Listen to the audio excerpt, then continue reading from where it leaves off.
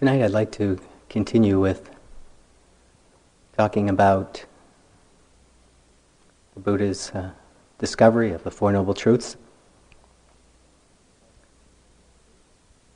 The other night I stopped at the second, which is the cause of suffering. Fortunately for both the Buddha and us, he didn't stop at the second.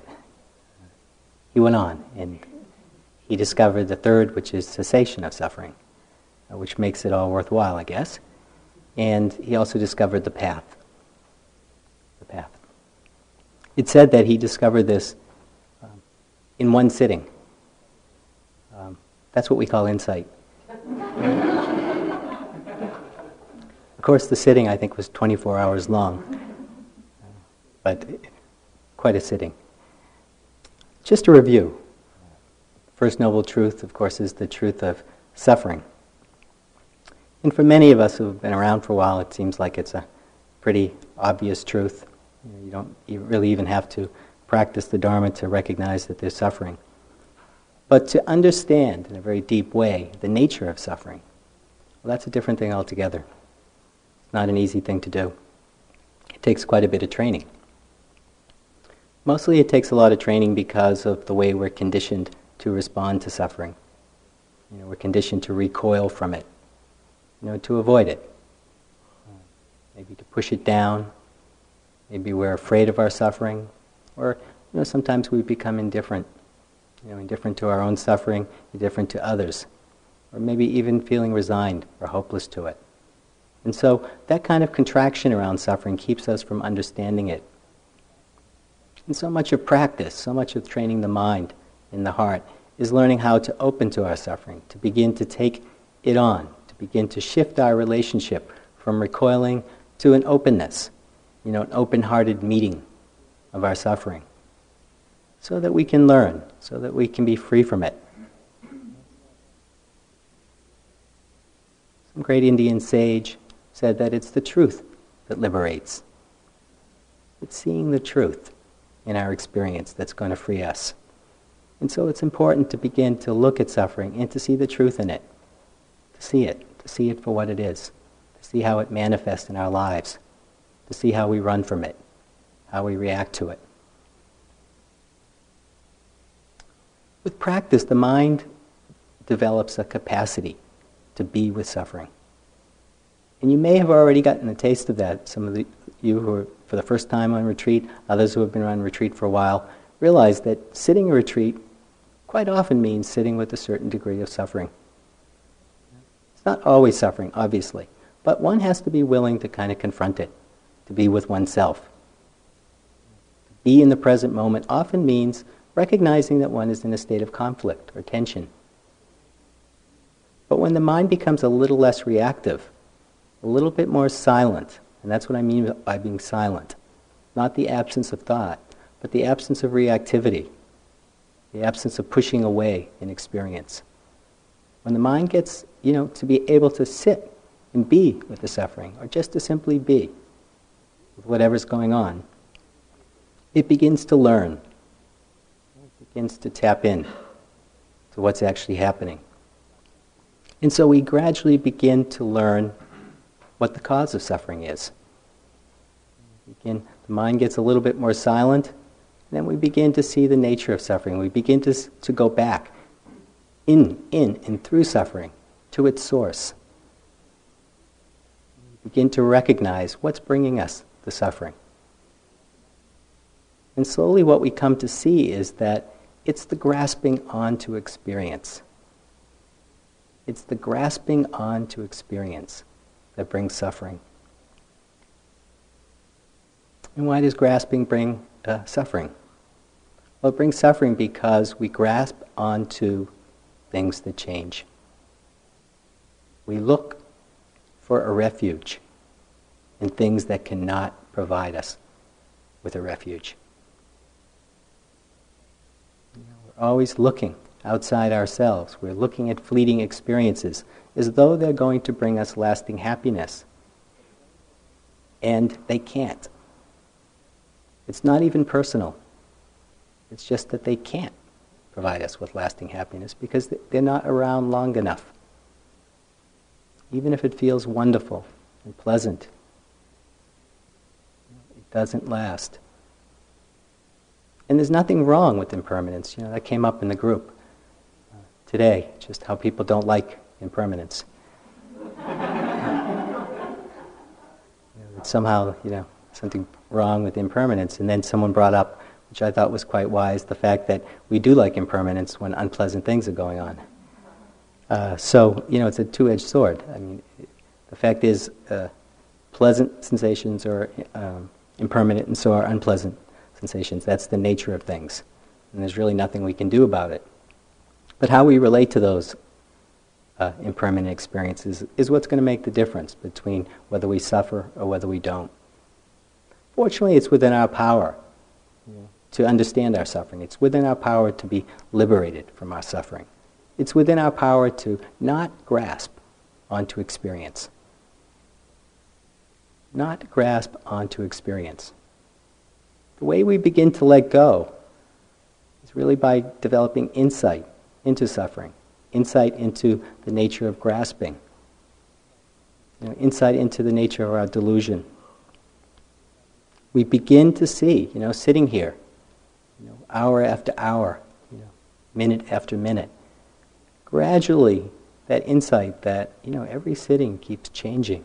We keep having these different experiences, and there's ups and downs and ins and outs and joyful experiences and really down periods. And gradually, the mind starts learning something different because it's paying attention. It starts learning that things do change all the time. When we begin to see that they're changing, we don't grasp on so tight. It's a natural process. It's not something you can force or hurry. It just happens by itself. We begin to see clearly into the nature of our suffering, and so we begin to let go. We begin not to identify with things so strongly. That state of mind that was here at 2:15, it may not be here right now. Where is that really heavy-duty sleepiness and dullness? For some of you, it may still be here. But there were a lot of moments in between. The process is constantly changing. When we begin to see the impermanence, we begin to let go. And also when the mind gets silent enough, it starts to get to know suffering. It develops a more friendly relationship with suffering. We develop a more friendly relationship with our own suffering. And we begin to see grasping. We can begin, as practice matures, you can begin to really feel what grasping feels like. There's a tension, a heat, a holding feeling. There's a tightness in the mind with grasping. No matter what the experience is, when grasping's happening, that's what it is. There's a tightness. We begin to taste that. We begin to feel it. We begin to see it quite directly. We see that it's suffering. And we don't want to suffer. Nobody in this room, I'm convinced, wants to suffer. And so gradually we re-educate ourselves. We gradually re-educate ourselves. And so we suffer less. We grasp less.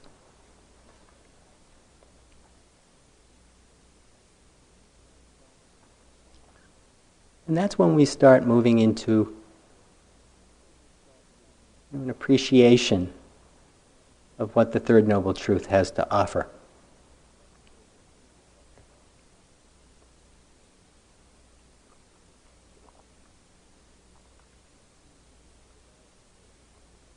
When we begin to develop a certain amount of equanimity in our practice, through seeing impermanence, and when we begin to not react so much for or against experience, the mind starts discovering kind of an equilibrium. And this equilibrium, we can begin to taste kind of the freedom in it. There's a tremendous amount of freedom when we can respond to both the pleasant and unpleasant experiences without reacting. It's a wonderful fruit in practice. It's kind of like, whether you know it or not, that's what we're doing here. Is we're learning to practice in a way that allows experiences to come and go without reacting so much for or against the experience, and to begin to taste what that's like. That freedom. When we begin to develop that freedom, our happiness becomes less subjected to the changing conditions, to the changing conditions in our sitting practice or our walking practice, or in the changing conditions in our life. It's tremendously empowering, to taste that freedom, where conditions can be extremely difficult. Narayan talked about her experiences in Thailand, and they were very difficult, obviously. And, some of us probably have our own stories. In fact, probably all of us do. Where we've been in a situation where the conditions are just horrendous. It may not be, rats and squirrels and terrible food, but it could be, someone dying, or lots of things going on in our life, experiencing separation and loss.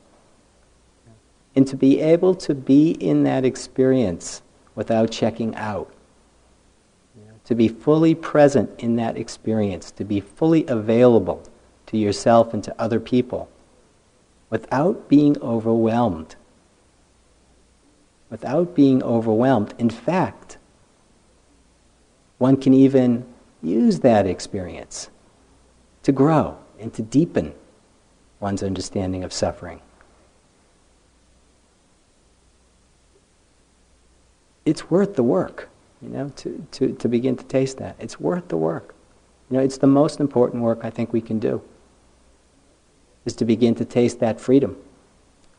Because, if we did a compassion meditation a couple of days ago, and if we want to respond with compassion, big part of compassion, big part of being able to respond to compassion is being equanimous, being balanced, being open and non-reactive.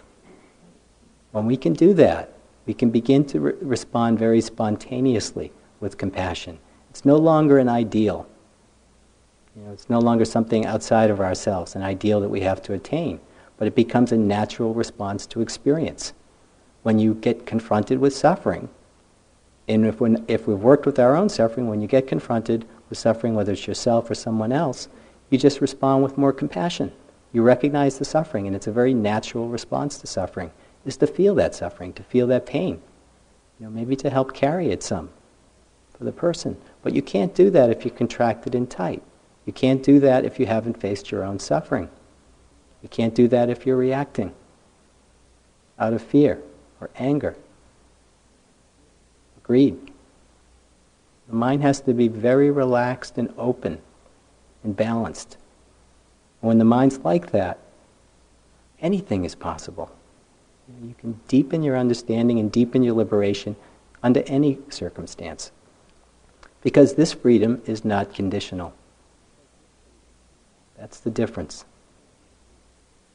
It's the difference. It's not conditional. It doesn't depend on things being a certain way. Think about that. It doesn't depend on things being a certain way. It's a tremendous freedom.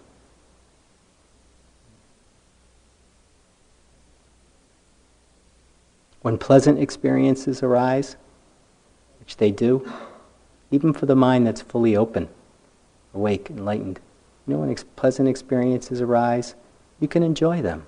You can appreciate them. In fact, when the mind begins to open, the sense doors open. We experience pleasure more directly because the mind is uncluttered.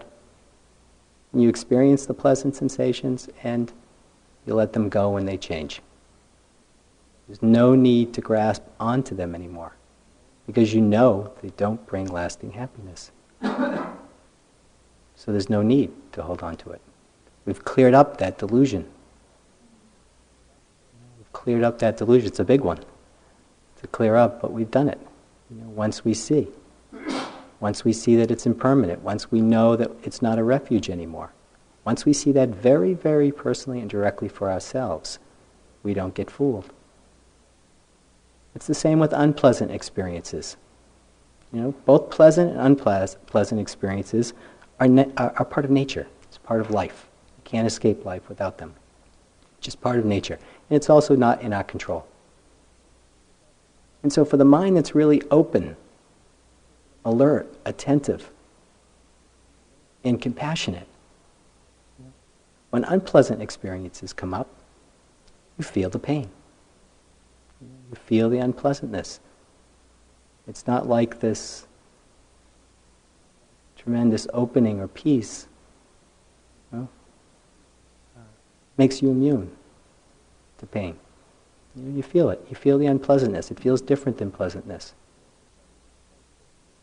You feel the unpleasantness, but you don't push it away. You don't contract. You stay open. You recognize that it's part of nature. You recognize that it's part of what it means to be living as a human being. You know you don't have to push it away to be happy. And you know that by experiencing it, it doesn't lead to unhappiness. And so you watch it change. You open to it, and it lasts, it may change. Pain may change, it changes in intensity, and you let it go when it changes. Of course, that takes an extremely balanced, well-trained mind. Very well-trained mind. You have to earn it. You have to earn that.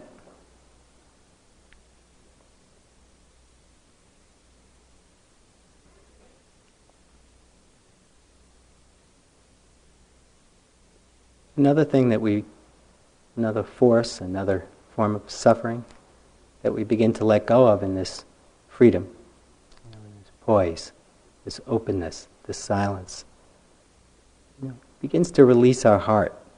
Our hearts are so constricted, out of fear. We begin to let go of what Narayan said the other night, which was the torments of the heart. The things that torment us. Greed, hatred, and delusion. Those are the three torments of the heart. Those are the kilesas. When we begin to see the impermanent nature of things, when we open to the truth, the way things are, we begin to let go of that reaction, that conditioned response of greed to pleasant. We begin to let go of that conditioned response of aversion. We begin to let go of that conditioned response of not looking, of not paying attention, of delusion, of confusion. And we begin to see things as they are. And we begin to relax very deeply. Very deeply. Greed, hatred, and delusion keeps us out of balance. That grasping keeps us out of balance. And when we begin to taste balance, we begin to prefer it. Really. Want it. You see that it's possible to have a happiness that's within you. It's not outside of you. It's within all of us. And it's really a question of clearing away the obscurity, clearing away the ignorance, clearing away the greed, hatred, and delusion. The conditions us so deeply. And when we clear it away, we have that clear mind.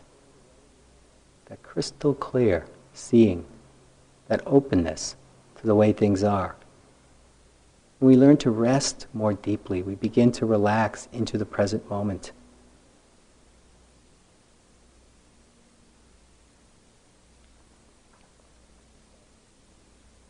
What we discover, the third noble truth, is we discover a lasting refuge. A refuge that doesn't arise and pass away. A refuge that doesn't arise, it's not impermanent. It's of different nature than the impermanent experiences that we see coming and going. It's there all the time. We just need to clarify our minds and hearts to see it. It doesn't arise and pass away. It's there. We just don't see it. But when we see it, it becomes a true refuge. A deep, silent refuge. One that is not dead. It's alive. It's energy. It's a source. Tremendous power, within that silence. It's not indifference. It's not detachment or distance. It's completely present.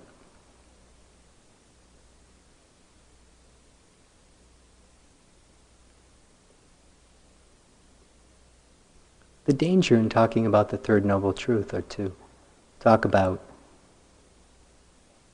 this kind of freedom, is that, a lot of us aren't experiencing that from one moment to the next.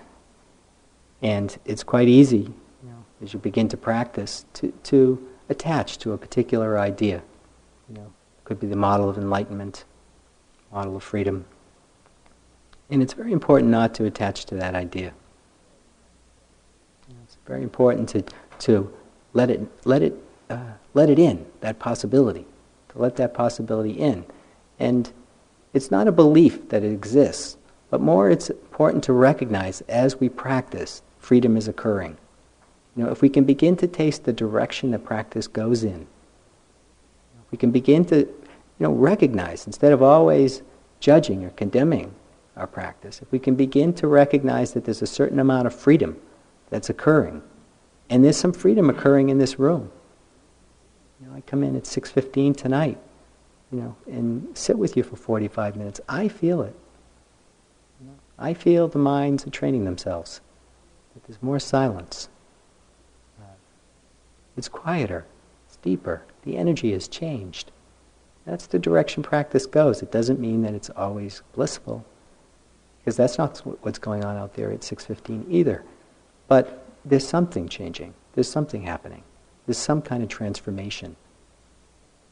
And when we begin to recognize that, when we begin to taste it, it builds faith, confidence. That's where faith and confidence in practice comes, from tasting freedom. And just to know that if one continues, the freedom continues and deepens. It becomes more subtle. It's a process. It's a lifetime process of freeing oneself. And so if we attach to a particular idea, our life closes down. Things tighten up. We start comparing. We get caught in the grasping. We're back into the second noble truth. Grasping. Even grasping onto enlightenment or some idea of enlightenment is suffering. So learning to just be with the present moment. That's where it's happening. That's where freedom is happening. It's happening in the present moment. Each moment that you're mindful and alert and attentive, you're freeing yourself. You're freeing yourself from the kilesas. You're freeing yourself from grasping, because you're not doing what you're conditioned to do, which is to grasp, to react. So each moment of mindfulness is liberating us, whether we see it or not. We're doing something different. We're deconditioning that very strong conditioning that tells us to grasp onto experience. We're told that right from the very beginning, that happiness is out there. And so mindfulness begins to transform that and to change that.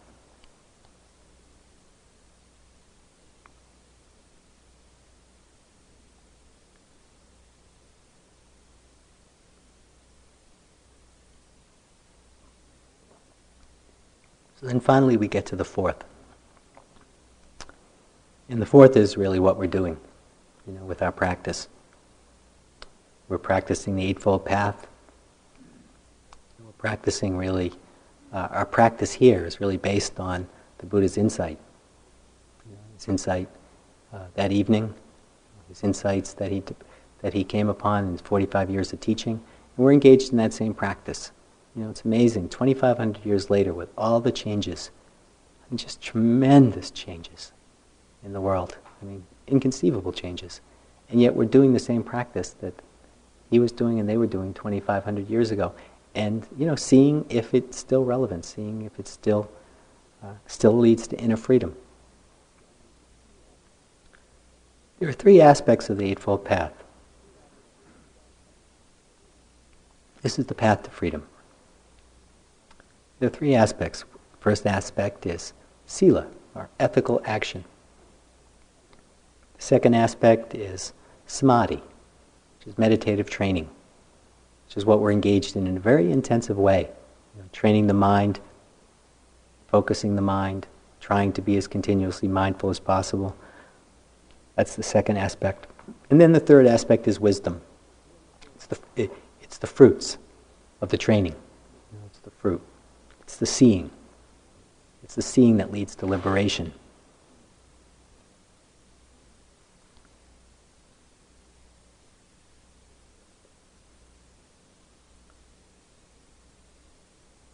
These three aspects, sila, samadhi, panya, ethics, samadhi practice, wisdom, they're very interrelated, but they don't sort of go sequentially. It's like it takes a certain amount of wisdom, for instance, to begin to look at one's ethical conduct, to begin to look at one's ethical action. If we lack wisdom, well, then we're much more likely to act in very unskillful ways. In Buddhism, ethical behavior is based on pretty much one principle, which is the principle of non-harm. Looking at our actions from a perspective of non-harming. That's what we mean by skillful. Skillful action is actions that don't harm others, maybe even help. And there are different parts of sila, ethical actions. There's wise action, which is, we talked about the precepts at the beginning of this retreat, and it's possible to practice the precepts not just here, but in everyday life. And it's a very rich practice. They're not commandments. Precepts are not, rules in that sense. They're not commandments. They're not coming down from somebody, but rather they're really a rich mindfulness practice. It's guidelines, ways to look at actions, maybe to slow yourself down, to question what you're doing, and to look at the consequences of your actions. That's the benefit of taking the precepts, of looking at the precepts and reflecting on them. And the precepts, of course, under wise action are not killing, not stealing, not engaging in sexual misconduct, not engaging in false speech, and the misuse of intoxicants.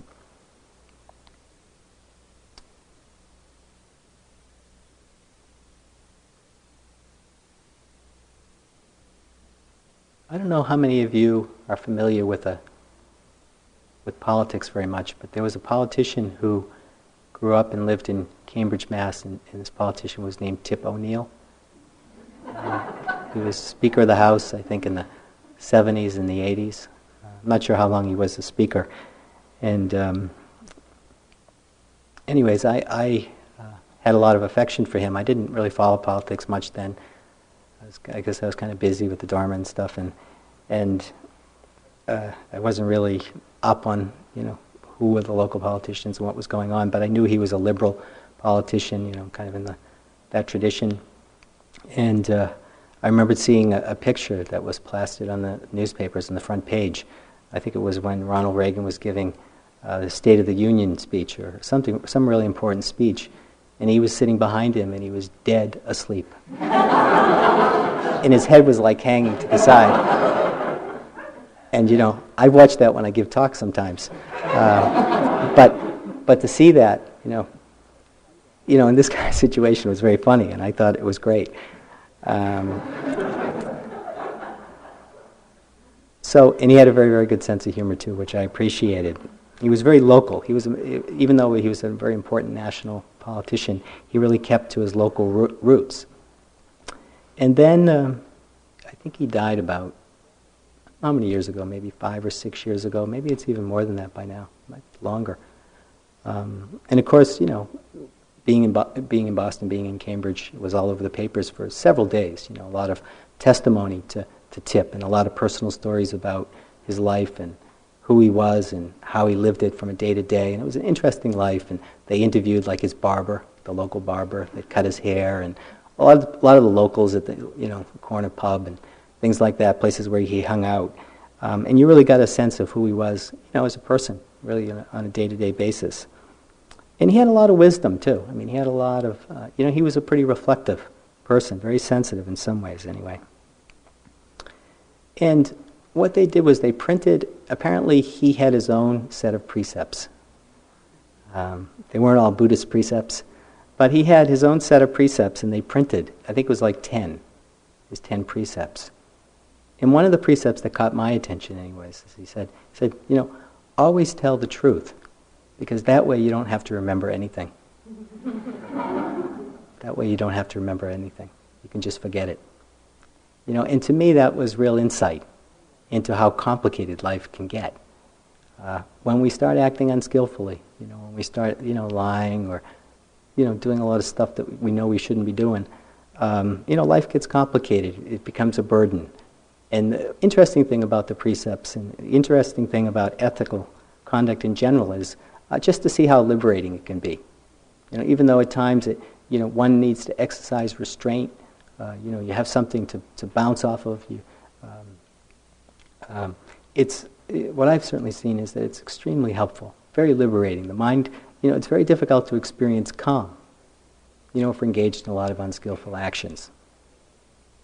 And so wise action, and then there's wise speech, which is, the second one is not speaking falsely, not engaging in slander or harsh speech, backbiting, gossip, all the stuff that we do every once in a while. Wise speech is learning how to restrain yourself from doing that, really investigating that whole area of speech. It's a tremendous practice, and it's a practice you can do in your daily life. Just being mindful and quiet and observing what comes out of our mouths. It's fascinating, and speech can really become like a mirror into yourself, into your heart, into your mind. It reflects back to us what's going on. So wise speech, and then wise livelihood. In Buddhist time, what was considered unwise livelihood was weapons trade and slavery. Those are kind of two very unwise livelihoods. We don't have to worry about that. But wise livelihood also means just essentially trying to be mindful when you're working, trying to be mindful of the consequences of your actions while you're working. Really getting sensitive and bringing practice into that whole realm of life. Very, very important. We begin to work with the integration of practice with action, with livelihood. We begin to take the practice into those situations. It's very liberating. It's a big, important part of the path. It doesn't just happen on retreat, as I'm sure you know. Then we move into mental or training, meditation, training the heart, training the mind. And you've heard us speak a lot about effort, and that's because effort is crucial on the path. At the beginning, nothing happens without a certain amount of effort. There are different kinds of effort, and effort changes too. The need for different kinds of effort. It's very interesting to see in one's practice.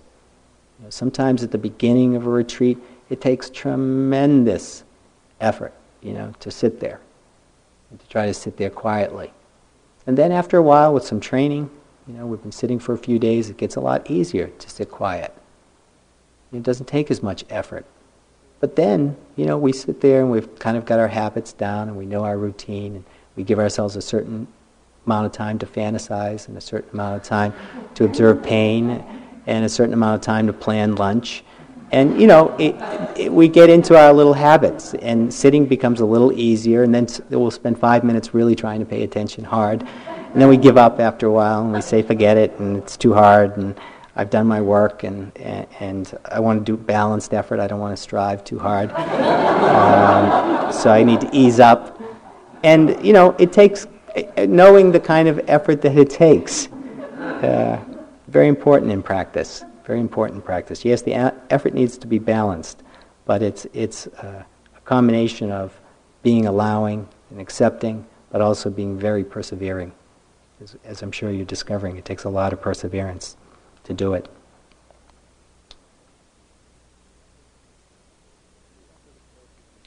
And the effort, of course, isn't directionless. It's not just effort. It's not just trying. It's the effort is really to cultivate certain qualities. And what we're cultivating is a degree of stability of mind, of concentration, which is another one of the aspects of the Eightfold Path, is concentration. And it really, retreats are a condition where concentration sometimes can develop, stronger than a daily practice. So we're putting our effort into focusing the mind, and at the same time we're putting effort into being mindful.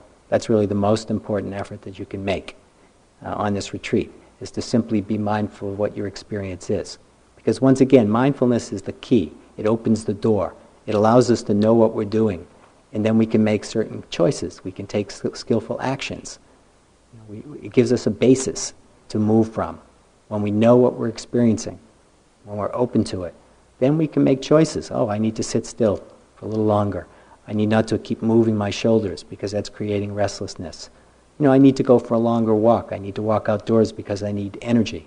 Mindfulness is letting you know, and really beginning to guide you in the right kind of choices, the kind of choices that are going to help bring your mind into balance. Mindfulness is a real balancer, and that's where we're putting our effort. Not in having a particular experience, but the effort is to be present, to be attentive, to be mindful, and to begin to notice the changing nature of experiences. If we're not mindful, we won't see that. It's really that simple. You won't see impermanence unless you pay attention. And its mindfulness is that innate capacity that everybody in this room has to pay attention. All of us in this room, and even everybody out there too, has that capacity. But it definitely takes a certain amount of repetition or training, or reminding oneself to keep coming back. And then the mindfulness gets stronger with practice, and then once again, it doesn't necessarily take as much effort to remember to be mindful once the mindfulness gets stronger. We begin to remember it. Some of you may have already noticed that you start remembering to come back to the breath, that you start remembering that, oh, I'm walking, oh, I'm reaching for that cup of tea. We become more present in a more natural way. We're not always just trying. But sometimes at the beginning it takes a lot of trying, it takes some effort.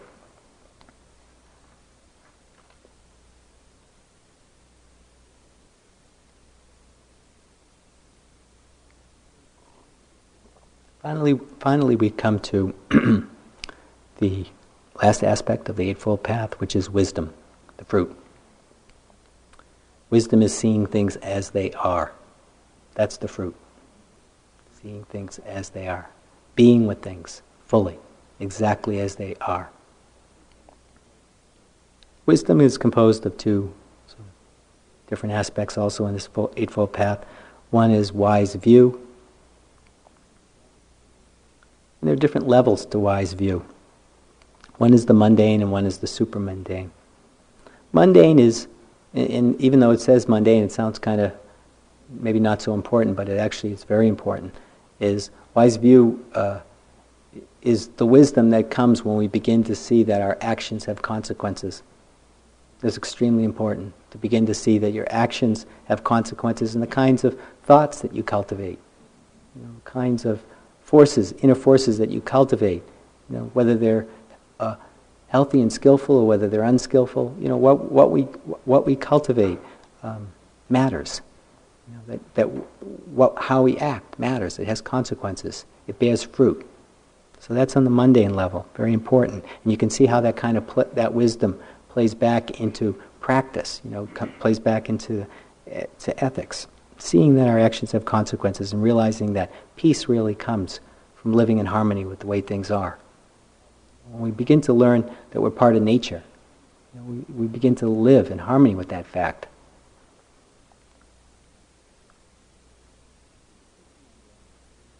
The super-mundane is when we begin to see into the true nature of experience, which of course, I'm sure you know by now, is impermanent. We're talking a lot about that. It's also understanding suffering, deeply understanding suffering and its nature, why it arises, how it expresses itself, seeing very deeply into that nature of suffering. Finally, wise intention, a wise thought. This is an important aspect because this is when we begin to align our lives in our perspective. All that, we begin to align ourselves with what is true, what we're seeing.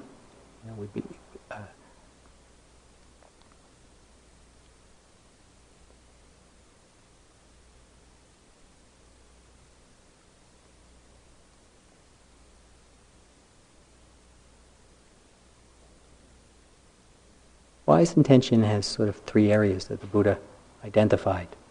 One is the area of renunciation, looking at renunciation as an intention. Another area is goodwill, really learning to cultivate intentions of goodwill.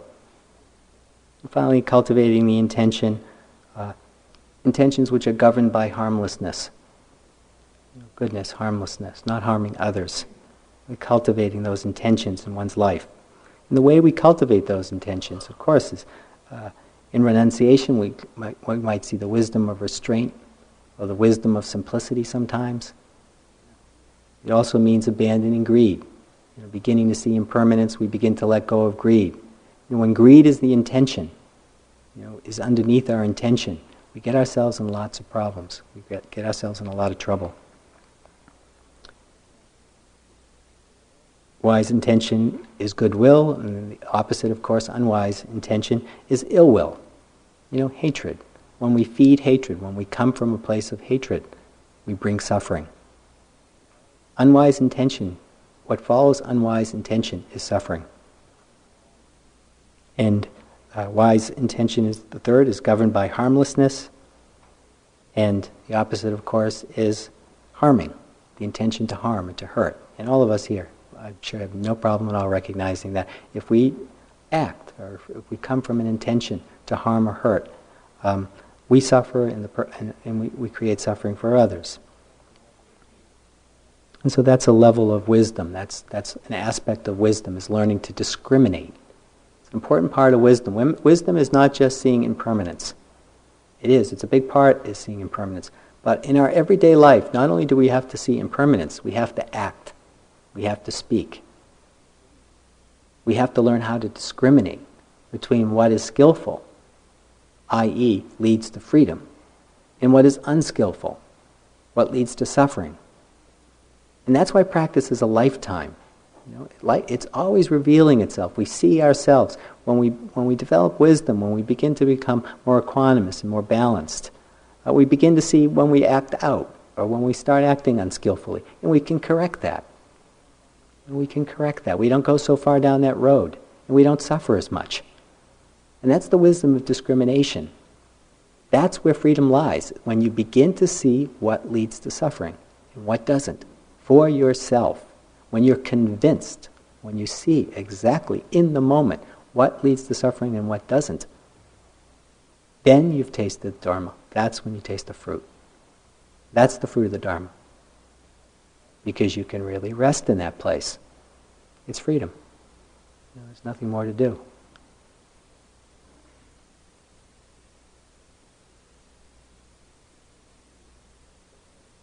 Okay, could we sit for a minute or two?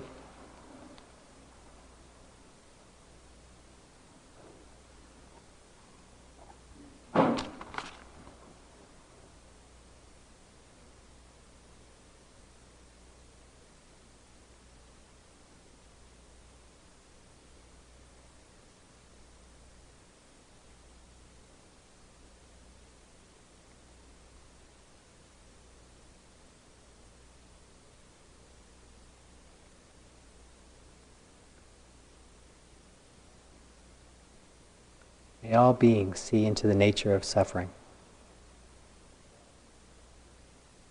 May all beings be peaceful. May all beings be free from all forms of suffering.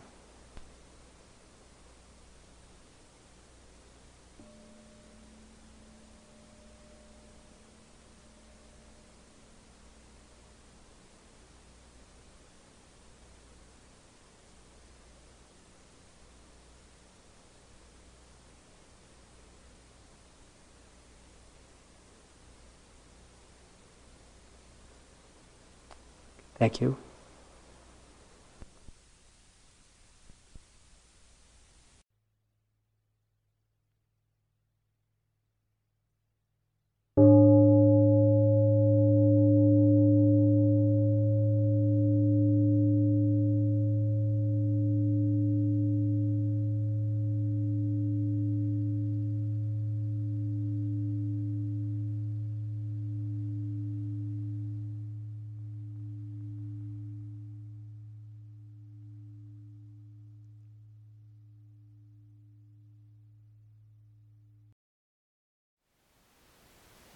Thank you for listening. To learn how you can support the teachers and Dharma Seed, please visit dharmaseed.org/donate.